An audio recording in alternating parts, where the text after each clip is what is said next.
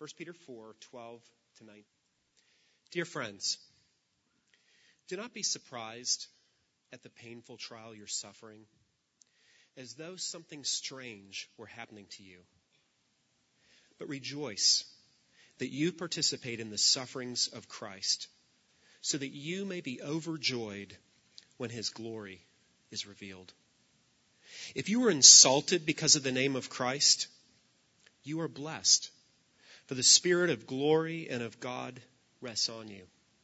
If you suffer, it should not be as a murderer or thief or any kind of criminal or even a meddler. However, if you suffer as a Christian, do not be ashamed, but praise God that you bear that name. For it is time for judgment to begin with the family of God. And if it begins with us, what will the outcome be for those who do not obey the gospel of God? And if it is hard for the righteous to be saved, what will become of the ungodly and the sinner? So then, those who suffer according to God's will should commit themselves to their faithful Creator and continue to do what is good. This is the word of the Lord.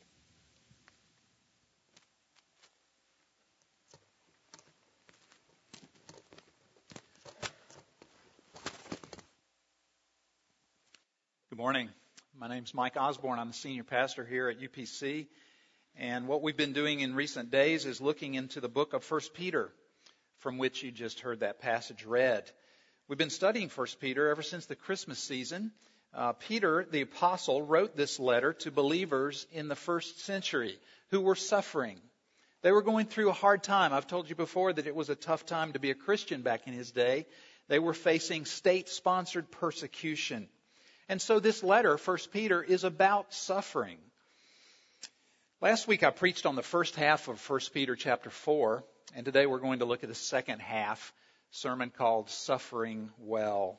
So maybe we should start by reminding ourselves what suffering really is, because some of you are going to hear 1 Peter 4 and conclude that suffering is something that only a few select elite Christians have to go through. For example, if you're being persecuted for your faith, some people would say, now that's suffering.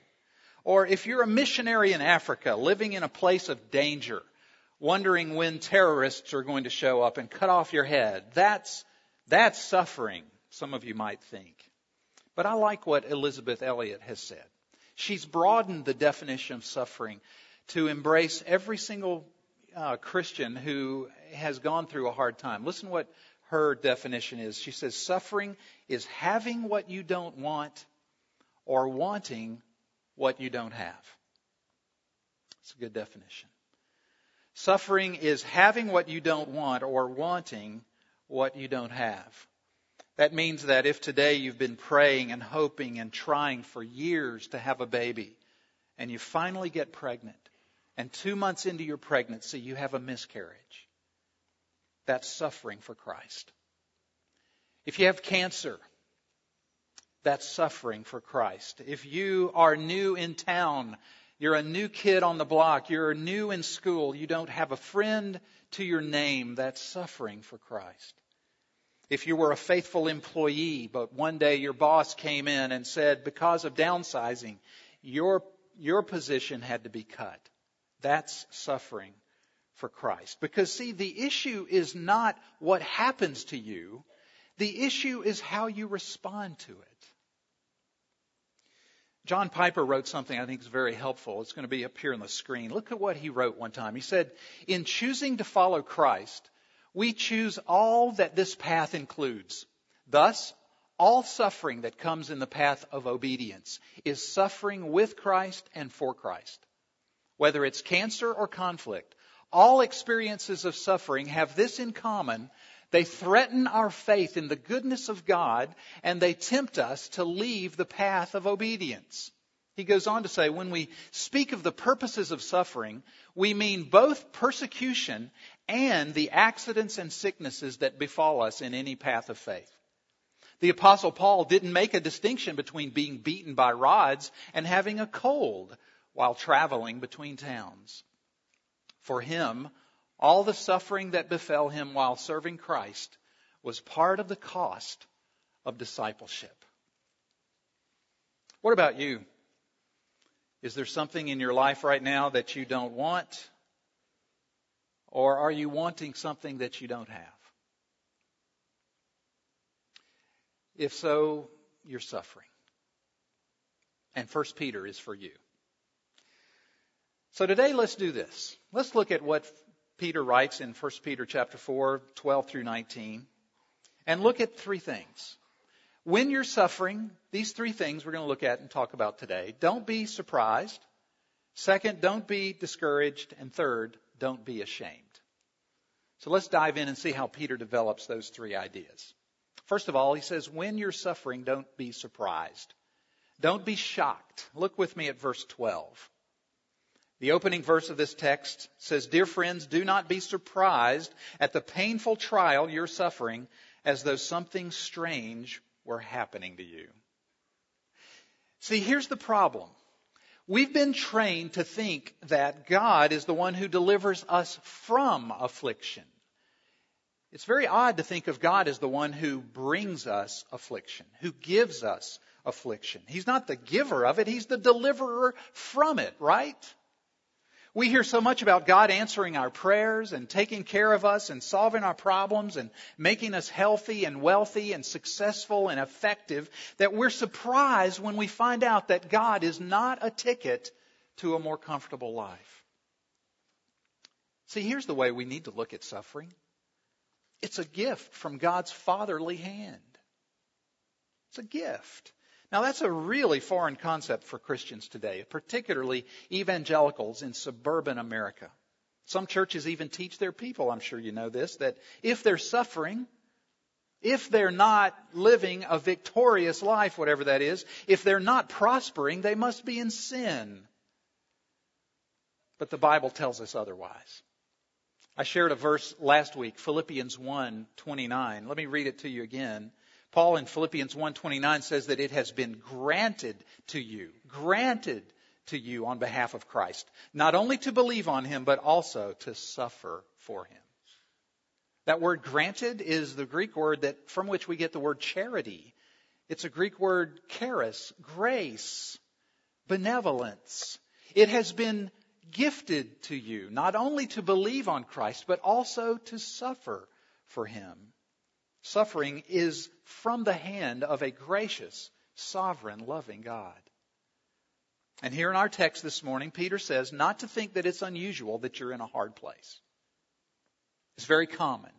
Don't be shocked because you're right where you're supposed to be. In fact, you should expect to suffer. Just like the Olympic athlete expects that it's going to be a tough race down that slope. Expect it, Christian, that you will suffer. Peter says, don't be surprised at the painful trial that you're experiencing. That phrase, painful trial, let's talk about that. You might want to underline or highlight that phrase. It's one Greek word, purosis. Some of your translations might even say fiery trial instead of painful trial, because purosis means fire or furnace or heat. And this is why some of your translations say that. And here is where we're getting to the very heart of why suffering is a gift. Think about metallurgy. Metal ore contains impurities, right? And the only way to get rid of those impurities is to put the metal into a furnace and turn up the heat. Give it fire, because fire separates pure from impure metal. The pure can withstand the fire, but the impure cannot. And so that goldsmith or that silversmith puts that ore into the furnace, raises the heat to separate out the dross, to refine that gold, to refine that silver, and to make it truly valuable. And in similar fashion, what Peter is saying is that you and I are often, as believers in Jesus, put through a fiery trial. We're put into the furnace. God takes us through the fire of affliction to separate the pure from the impure, to test our faith, to make it bigger and better and stronger and more resilient. That's why suffering is a gift. That's why you shouldn't be shocked at the fiery trial that you're going through. Parents can understand this perhaps better than anybody. You know this, moms and dads. No parent relishes the thought of seeing his or her daughter or son go through pain. But you also know that your child, if he or she's going to grow up to be a self-disciplined adult, to work hard, to be responsible, and to be a productive member of society, he or she has to experience pain along the way.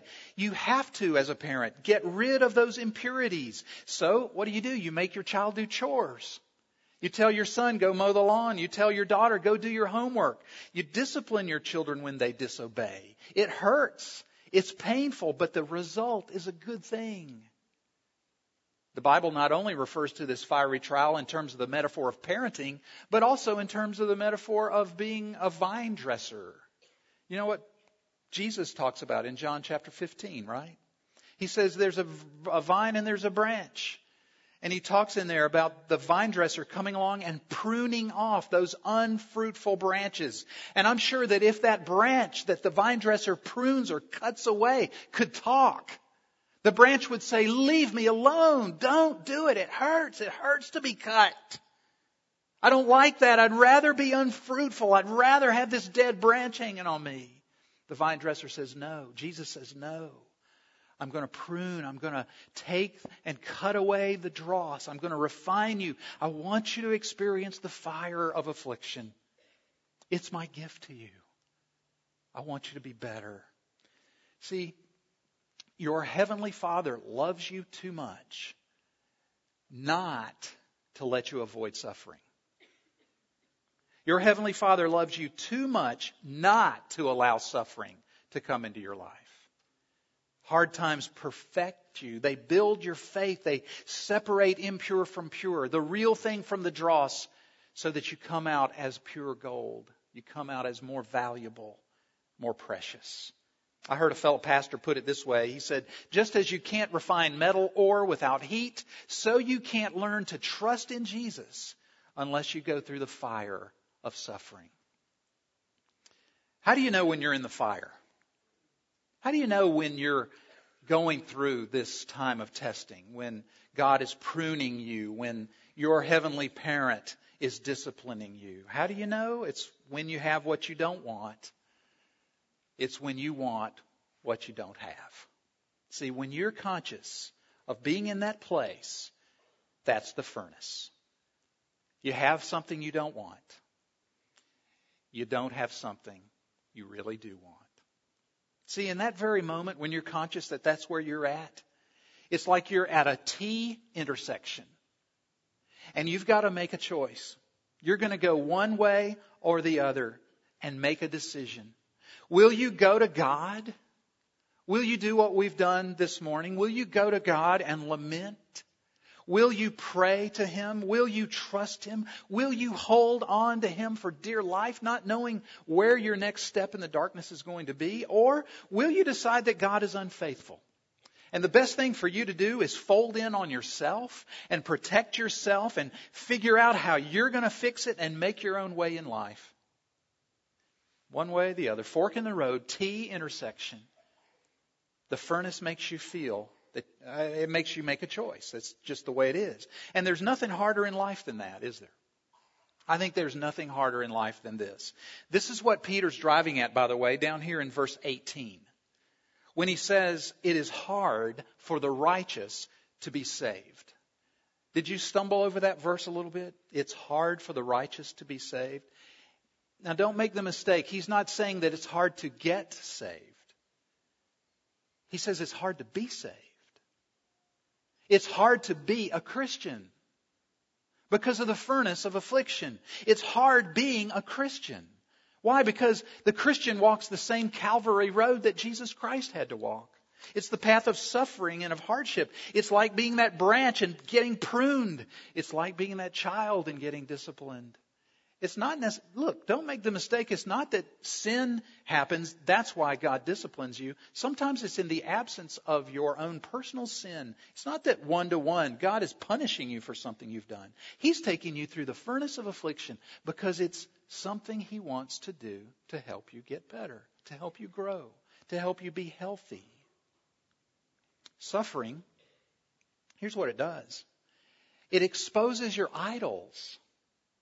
This is what makes it so difficult for us. When you're suffering, it exposes, it uncovers what it is you're really trusting in life. When your idols get exposed through suffering, that's what provokes this crisis of faith. It becomes a defining moment for you. It's painful. You cry out. You lament. That's okay. That's okay. Just lament to God. Just complain to God. Run to Him, not away from Him. Keep reaching out to God. Receive the gift of suffering. Do you know what a mendicant is? A mendicant? It's another word for beggar. And somebody named Anonymous one time wrote a poem about a mendicant. Listen to it. I stood, a mendicant of God, before His royal throne and begged Him for one priceless gift which I could call my own. I took the gift from out His hand, but as I would depart, I cried, "But Lord, this is a thorn, and it has pierced my heart.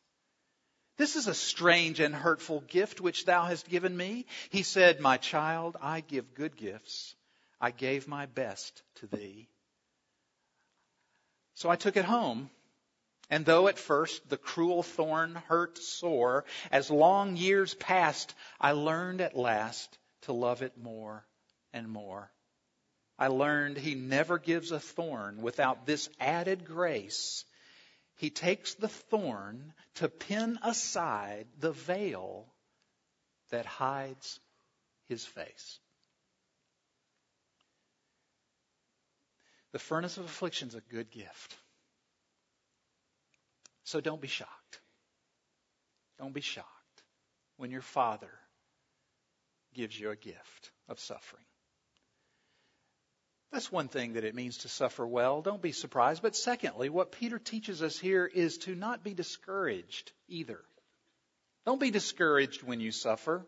Look at verses 13 and 14. He says, "Rejoice. Rejoice that you participate in the sufferings of Christ, so that you may be overjoyed when His glory is revealed. If you're insulted because of the name of Christ, you are blessed, for the Spirit of glory and of God rests upon you." I thought this past week about that word rejoice. You know, it doesn't mean that you're in right, outright, upright, downright happy all the time. And that is a common way of thinking about rejoicing. You're smiling, you're happy, you're singing these praise songs. Not necessarily. Do you think David was happy when he wrote Psalm 38? Psalm 38 is like Psalm 22 that we read earlier today. It's a psalm of lament. Listen to what David says. Here are a few lines from that psalm. "Your arrows have pierced me, and your hand has come down upon me. My guilt has overwhelmed me like a burden too heavy to bear. I am bowed down and brought very low. All day long I go about mourning. All my longings lie open before you, O Lord. My sighing is not hidden from you, for I am about to fall, and my pain is ever with me." See, to rejoice doesn't necessarily mean you're smiling. You might actually be weeping. You're lamenting. Because the word rejoice really means to take delight in something. It's not necessarily this happy emotion. It means this firm conviction and persuasion that something is true. In fact, I looked it up, and back in the Middle Ages, when this word rejoice, English word rejoice, came around, it really meant to take possession of something. To take possession of the truth that David is rejoicing in is to take possession of a God who will not leave you when you're suffering. David, is he rejoicing when he says this? "O Lord, don't forsake me. Be not far from me, O my God. Come quickly to help me, O Lord, my Savior." Is that rejoicing? Sure it is. Because what David is doing is he's rejoicing in the midst of his anguish that he has a God who does not abandon him, but who gives him strength and courage to endure. That's rejoicing. So when Peter says in verse 13, "Rejoice that you participate in the sufferings of Christ," he means to enjoy the possession of a God who not only stays with you while you suffer, but who actually suffered Himself. Don't miss that. Christianity is a religion about a suffering God. That's what makes it totally unique in the world. Jesus Christ is pictured in the Bible as a suffering servant. The prophet Isaiah tells us that he was despised and rejected by men. He was a man of sorrows, familiar with grief. Surely, says Isaiah, he took up our infirmities and carried our sorrows. He was pierced for our transgressions. He was crushed for our iniquities. On the cross, his sufferings were so enormous that he shouted out those words we saw earlier today, my God, why have you forsaken me? That type of suffering is so intense that we call it in our confession of faith that Jesus descended into hell. That's what we mean when we say that line in the Apostles' Creed. That Jesus Christ endured the worst suffering because he endured and absorbed in his own body the wrath of God that our sin deserved. And because Jesus suffered for you, paying the penalty for your sins, dying the death you should have died, releasing you from your guilt and shame, giving you new life and hope and resurrection, you can suffer with a sense of purpose. That's why you can rejoice. Your sufferings are taking you somewhere. Your sufferings are redemptive. You're not only growing here in this life, but you're getting more and more prepared for the next. Your sufferings are redemptive. Question, why does Peter say that you can rejoice in your sufferings? Well, because, according to verse 13, a day is coming when Christ's glory will be revealed. You see that? Christ's glory will be revealed. That's why you can rejoice today in your furnace. And on that day, Jesus will wipe every tear from every Christian eye. And on that day, there will be no more death or mourning or crying or pain. I'm telling you, it was so good to be able to say that to the crowd that was here yesterday for the memorial service. There is coming a day when death, that last enemy, will be thrown into the very lake of fire prepared for the devil and his angels. And you will hear these words if you're in Jesus today. Well done, good and faithful servant. You endured the trial. You walked through the valley of tears.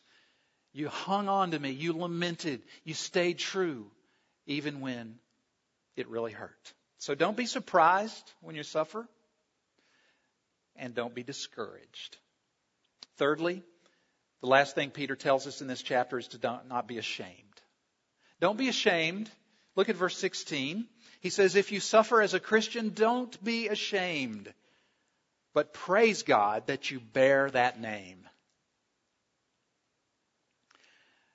I don't have, as I've told you before, many claims to fame, not a lot of great awards and things like that in my past, but I keep using this illustration of being on my high school football team because that's one of the few things I can still brag about today. But I was on a championship football team in high school. Our coach was called Paul Love, and we were called affectionately the Love Machine. Yes, I'm still a member of the Love Machine. And see, this was the late 60s, early 70s. It was a time of terrible racial tension in the South of the United States. I grew up in South Carolina. And on many high school and college campuses around my hometown, there was racial strife. There were riots my junior year on my high school campus. The National Guard had to come in and maintain order. We were about 50-50 black and white on my high school football team. And our coach, Paul Love, called us in when things got really hot one day.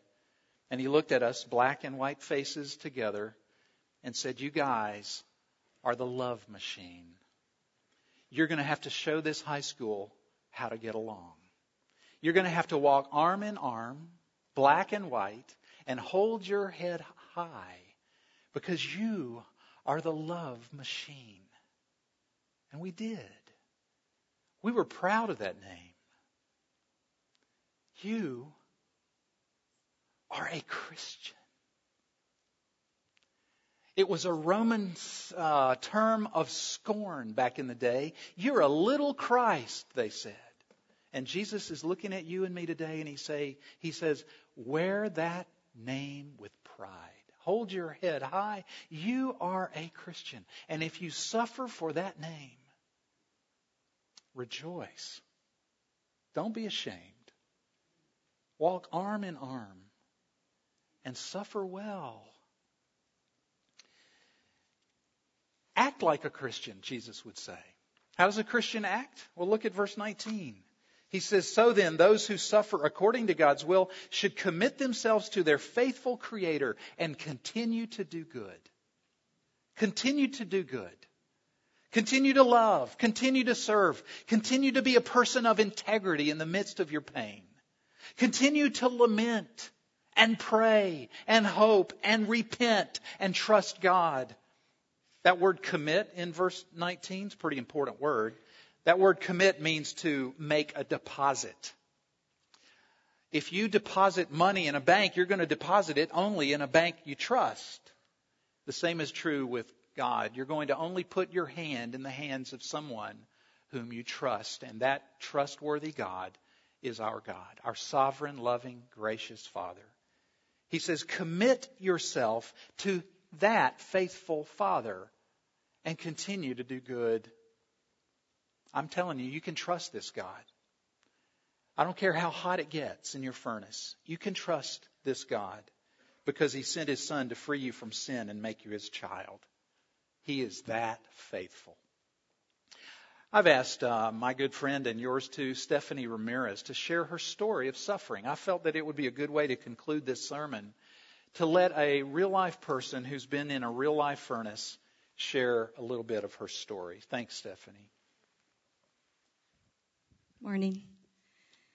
Well, I'm Stephanie Ramirez, and I've been a member of UPC for about 17 years, long time. And last week when Mike talked about suffering, a member of my life group commented that he thought of me during that sermon, that he thought I had suffered well. And so I wanted to share with you some of the things God's taught me as I've traveled through my own journey of loss and grief.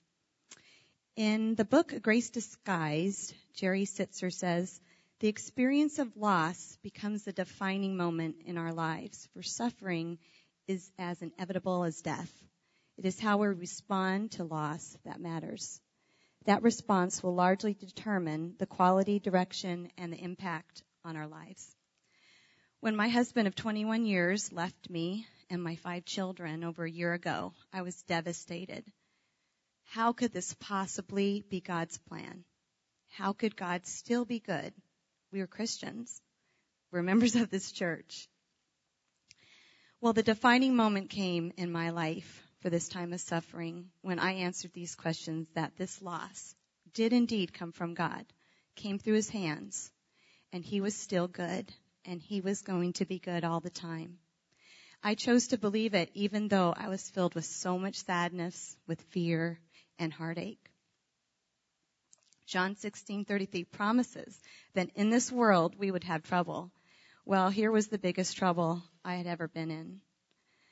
I held on to Hebrews 13:5 that says, Jesus says, I will never leave you, nor will I forsake you. Well, I told God that I needed Him to be real to me. And if I was going to survive, what lied ahead, I was going to be a single mom looking for employment and being alone. Because I had felt great sadness and emptiness, I've learned to be honest with God and people.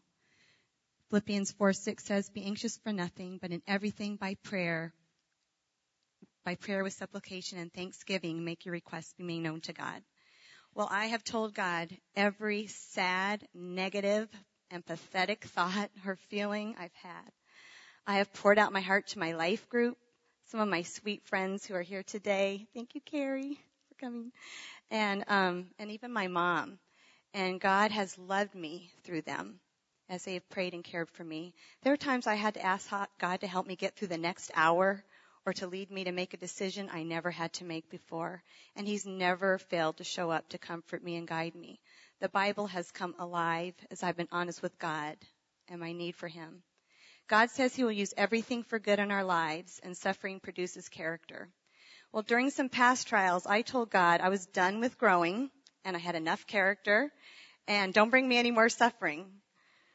I'm sure you've never said that to God, but I did.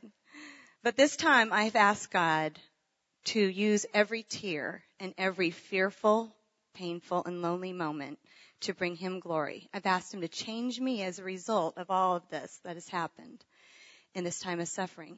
Some friends, they said they see me as a strong woman, but I see myself as a shattered life that God is piecing back together. I will never be the same as a result of being broken, but God will make something new from my brokenness. He will make something good from all of this for me and even my 5 kids. In this world, we are all going to have trouble. Some of you might be in some right now. What is yours, and what will yours be? Do you believe God is still good? Will you be honest with him? And are you looking for how he is working all this pain out for something better? Larry Crabb says in Shattered Dreams that it's God's desire for us to know with absolute certainty that when life is at its worst, that his presence is real and that he is with us and he cares. I know with certainty that God shows up in our darkest moments to love us with an everlasting love. He is faithful to care for us, and his mercies are new every morning. Thank you.